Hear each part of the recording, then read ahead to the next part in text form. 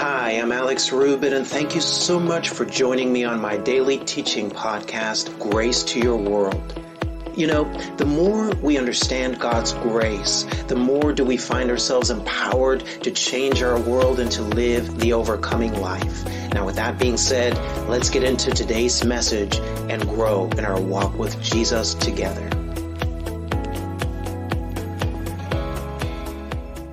If you have your Bibles this morning, I invite you to join me in the book of Romans, chapter 1, verses 16 and 17. The book of Romans, chapter 1, verses 16 and 17.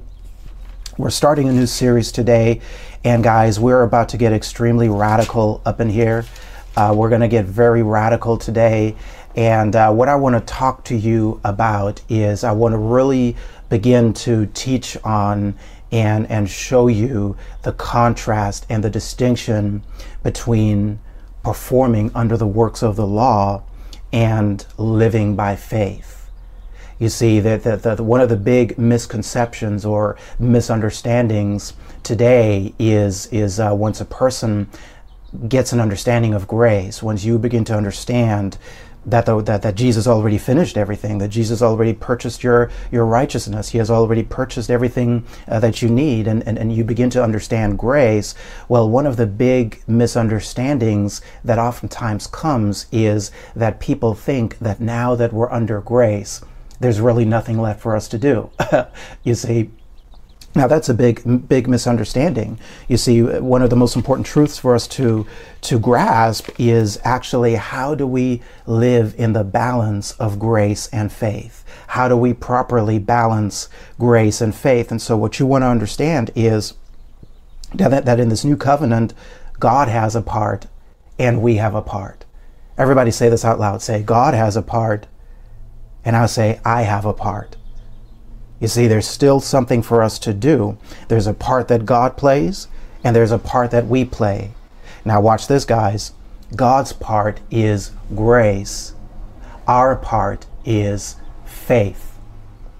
God's part is grace. Our part is faith. And so we got to understand how to live in this balance of grace and faith. I want you to know, guys, that the gospel of grace is not a replacement for the word of faith. You see, it's really understanding the balance between these two. When we don't understand the distinction between works of the law and things that we do as a result of living by faith or works of faith, we may mistakenly think that things that are ours to do are works of the flesh. In other words, here's what I mean. I'll give you an example. A guy may think, well, praise God, Alex, now that I'm under grace, I don't have to confess the word anymore, you see. And so you think that confessions of faith is no longer needed. And you think now if you're confessing the word, you think that that's operating in the flesh. You think that's works of the flesh. You see, an incorrect understanding of confessions of faith and of prayer could lead to a person actually performing under the works of the law, even though that person is a faith person. And so what you will find as we embark on this series is that oftentimes we can do the right things. In other words, a person may be confessing the word, a person may be doing all the right things, but you may be doing these with a wrong motivation. You see, let me give you the definition as we start off here of works of the law and works of faith. Works of the law is you performing to try to get God to move in your life. And so in other words, if you are confessing the word of God over your life and you believe that you are getting God to move with your faith, well guys, that is performing under the law. You see, so you're doing the right thing, you're confessing the word, but you're doing it with the wrong motivation. Now, what are works of faith? Works of faith are simply things that we do as a result of our believing in the finished works of Jesus Christ. You see, and so I'm calling this teaching today, I want to call this teaching works of faith versus works of the law.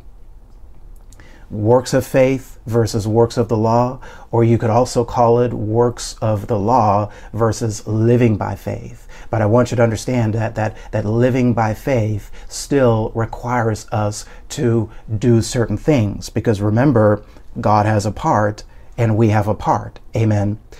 Now, God has already done his part perfectly. Let's be very clear on that. You see, God has already done his part perfectly. God's part is grace. And so as a result of the finished works of Jesus Christ, I want you to understand that everything that pertains to your life and godliness has already been made available to you. You see, and so because everything's already been made available to you, you are never working to try to get God to move. No, what you are doing is, as you learn to live this life of faith, what you're doing is you are positioning yourself to line up with what God has already done. You see, God's done his part perfectly, yet when we fail to do our part, which is to receive by faith what grace has already done, to receive by faith what Jesus has already finished, when we fail to do that, well, what happens is we can actually block the manifestation of the finished works of Jesus from showing up in our lives. Are you guys following me?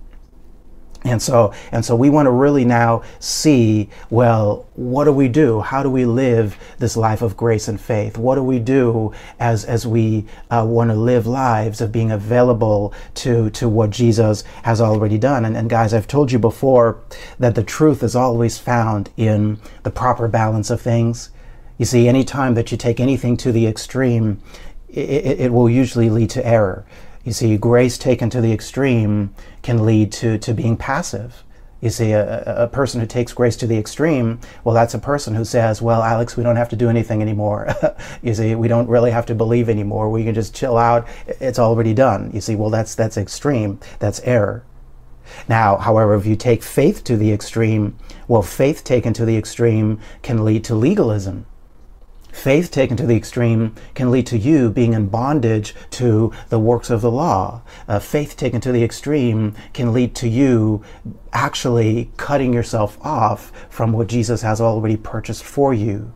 You see, and so the truth and the victory is found in the balance of grace and faith. Amen. And so that's what this series is going to be about. And I really believe it is going to bless you, because guys, you see, we want to really live lives of seeing the blessings manifesting in our lives. You see, guys, I want you to understand, praise God. You see, Jesus has already purchased your healing, your deliverance, your prosperity, everything that you will ever need. But you see, it is time for us, guys, to begin to live in the manifestation of the blessing. It is time for us to begin to see the finished works of Jesus Christ showing up in all of the different areas of our lives. Somebody say, it's manifestation time. It's manifestation time. It's manifestation time. Praise God. And so we want to look at this now today. And so let's get started here this morning in the book of Romans, chapter 1, verses 16 through 17. I want to look at this in the King James Version, and then I want to also look at it in the New Living Translation, and I believe it's going to bless you. Now, look at this here. Romans chapter 1, verse 16. He says in verse 16, he says, "For I am not ashamed of the gospel of Christ, for it is the power of God unto salvation to everyone that believeth, to the Jew first, and also to the Greek." And so let's break down what he's saying here. He says, I am not ashamed of the gospel of Christ. And so let's break down this word gospel here for a moment. You see, the word gospel, when Paul used this word really means, it means good news, but really what it means is nearly too good to be true news. You see, the word gospel was, at the time Paul was using this, it was a word that was very rarely used because there wasn't really all that much good news to begin with, you see. And so when somebody said gospel, what he was saying was nearly too good to be true news. It also means news that brings great joy. A gospel is really, that word really means it is a announcement of something that has already happened. It's an announcement of a victory that has already been won. And so Paul says, I'm not ashamed of this almost too good to be true news, this announcement of victory, this declaration of what already has been done. And he says it's the gospel of Christ. Now, watch this. He says this gospel of Christ is the power of God. It's the power of God unto salvation to everyone that believeth. To the Jew first, also to the Greek. And so he's saying it's available to anyone. It's not only available to Jewish people, it's available ultimately to the whole world. But what Paul is saying, guys, is he's saying that the power of God is in this gospel. Glory to God. The power of God is in this gospel. You see, today, a lot of people like to be religious and they like to use the word gospel. You know, they throw around the word gospel and, you know, what they're really preaching might not really be the gospel. But, you know, they like to use that word. We've kind of religionized a lot of this stuff, guys. But Paul is saying that this nearly too good to be true news of Christ, he says, it is the power. He says it is the power of God. And watch this. He says it is the power of God working unto a specific purpose. He says it's the power of God unto salvation. And so let's break down this word salvation. You see, religion oftentimes likes to reduce salvation to merely going to heaven. You see, salvation, religion will teach people is kind of like your fire insurance. You know, it's you know, you miss hell. You know, that's what salvation is. But guys, just like this word gospel has been religionized and it's kind of lost its true value in many cases. In the same way, people have religionized the word salvation, and they have erroneously taught people that salvation is merely about going to heaven. Guys, I want you to understand, I'm not talking about going to heaven. You see, going to heaven is a done deal. You see, you make Jesus the Lord of your life, that's it, you're on your way to heaven. You see, it has absolutely nothing to do with what you do. But I want you to understand that salvation that comes from the root word zozo, now that Greek word means healing, it means deliverance, it means prosperity, it means you being brought to a place of safety, you see. And so what he's saying is that the gospel is the power of God unto salvation. In other words, it's the power of God unto healing. It's the power of God unto prosperity. It is the power of God unto deliverance. It is the power of God unto soundness, you see. It's the power of God unto you working and living in your divine calling that God has for your life. And so all of that is contained in the gospel. And watch that. He says it's the power of God unto salvation to everyone that believeth. And so right there, guys, you see, there's a part that we play, and he says our part is to believe. You see, our role is to believe. Now look at verse 17. In verse 17, he says, for therein, in this gospel, is the righteousness of God revealed from faith to faith, as it is written, the just shall live by faith. The just shall live by faith. Now, who are the just? The just are those who have been declared righteous, those who have been declared righteous as a result of having received Jesus as their Lord and Savior. And so if you are in Christ, if Jesus is the Lord of your life, you are the just. You see, if that's you, say, I am the just. And now what he says here is the just, they have a certain way of living. He says the just shall live by faith. And so we want to understand, what does this mean to live by faith? Look at these verses in the New Living Translation. The New Living Translation, verse 16, he says, for I am not ashamed of this good news about Christ. Glory to God. He says, it is the power of God at work. It's the power of God at work, saving everyone who believes. Again, you can substitute, for saving here, you can substitute healing. It's the power of God healing everyone who believes. It's the power of God delivering everyone who believes. Glory to God. It's the power of God prospering those who believe. You see, guys, how many believers do I have here? Say, I'm a believer. Amen. He says to the Jew first, also to the Gentile. Look at verse 17. He says in verse 17, this good news tells us how God makes us right in his sight. Now watch this, guys. He says, this is accomplished from start to finish by faith. Did you catch that? He said, this is accomplished from start to finish by faith, as the scriptures say it is through faith. faith that a righteous person has life. God's part is grace. Our part is faith. He says the way that a person is made right with God is purely by faith. It has nothing to do with your performance. It has nothing to do with you trying to keep the law of Moses. No, it has everything to do with you releasing your faith in what Jesus has already done for you. You see, I want you to understand, no matter who you are, no matter where you're watching me from, no matter what your background looks like, no matter, glory to God, what you have been into, if you have put your faith in Jesus, if you've received Jesus, glory to God, you are right with God. I want you to understand that. You see, he says it's accomplished from start to finish by faith. Now look at Galatians chapter 1, verses 6 through 7. Galatians chapter 1, verses 6 through 7. I want to lay a strong foundation here, guys, as I always like to do, and we'll really delve into this today. Galatians chapter 1, verses 6 through 7. I also want to look at this in the King James and in the Amplified Bible. Now, he says here in Galatians 1, 6, again, this is Paul writing to the Galatians, and he says, I marvel that you are so soon removed from him that called you into the grace of Christ. Notice the grace of Christ onto another gospel.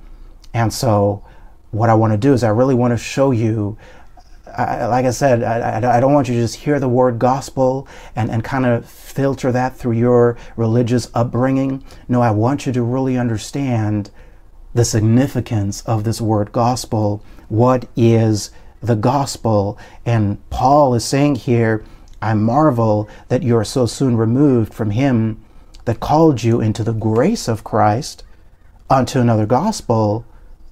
And notice what he says. Notice the sentence structure here. What Paul is saying here is that the grace of Christ is the gospel, you see.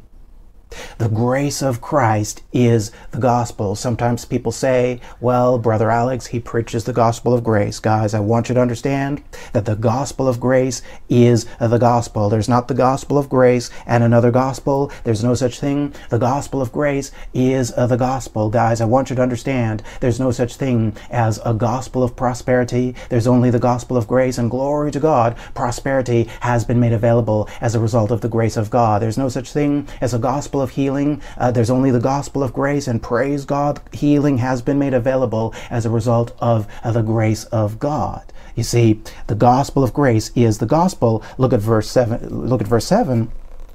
He says, which is not another. And so Paul is saying there's no other gospel other than this gospel about the grace of Christ. He says, which is not another, but there be some that trouble you and would pervert the gospel of Christ.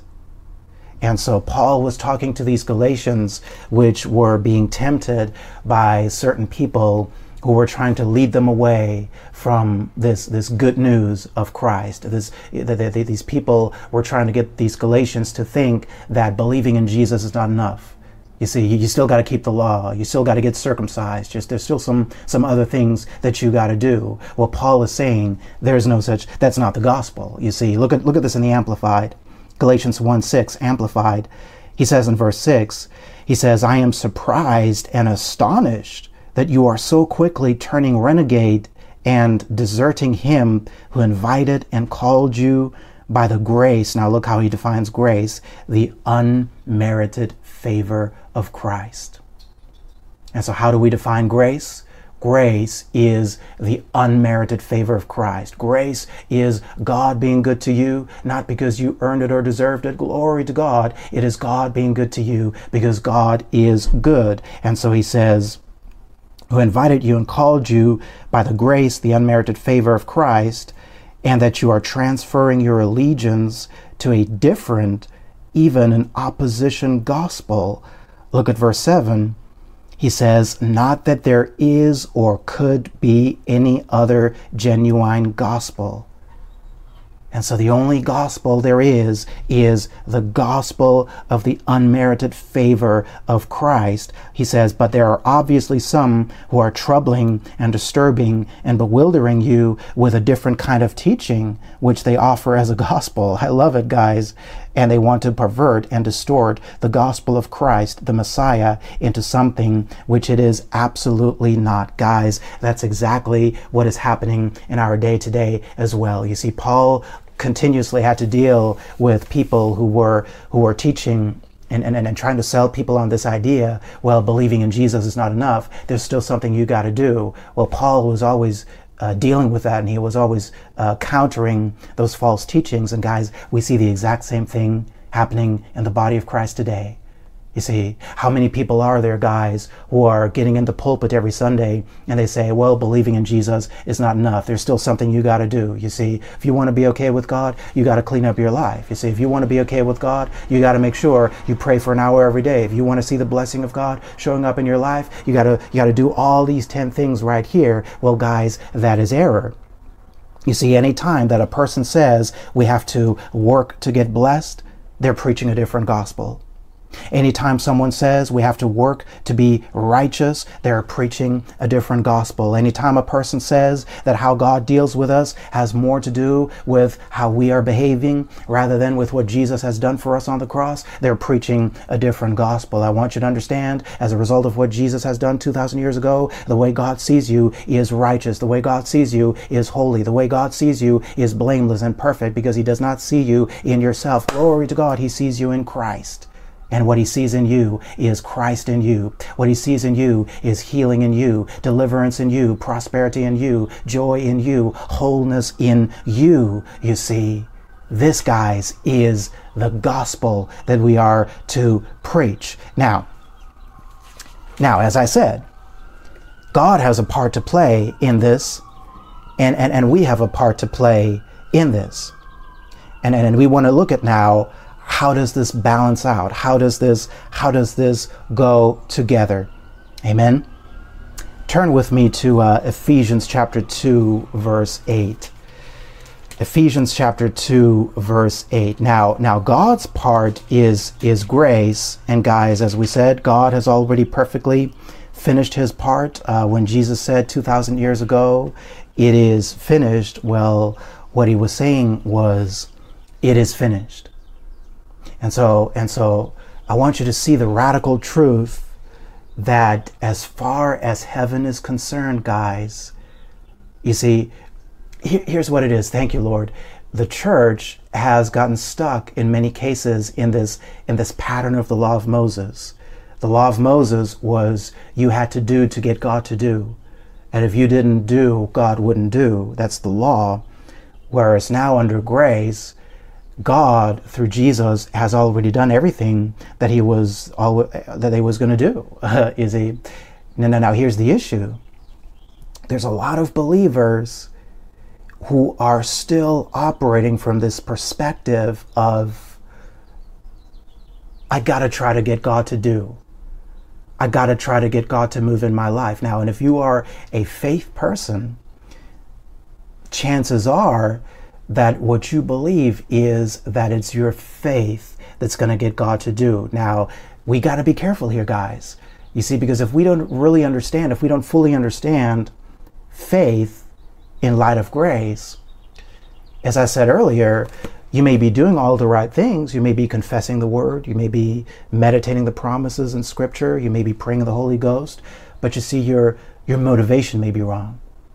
You see, if you think it's about you trying to get God to move, well, you're doing the right thing, but you're doing it from an old covenant perspective. Hey guys, thank you so much for joining me today. I'm Alex Rubit. You have been listening to Grace to Your World. Be sure to join me again on our next podcast as we continue growing in our understanding of God's grace.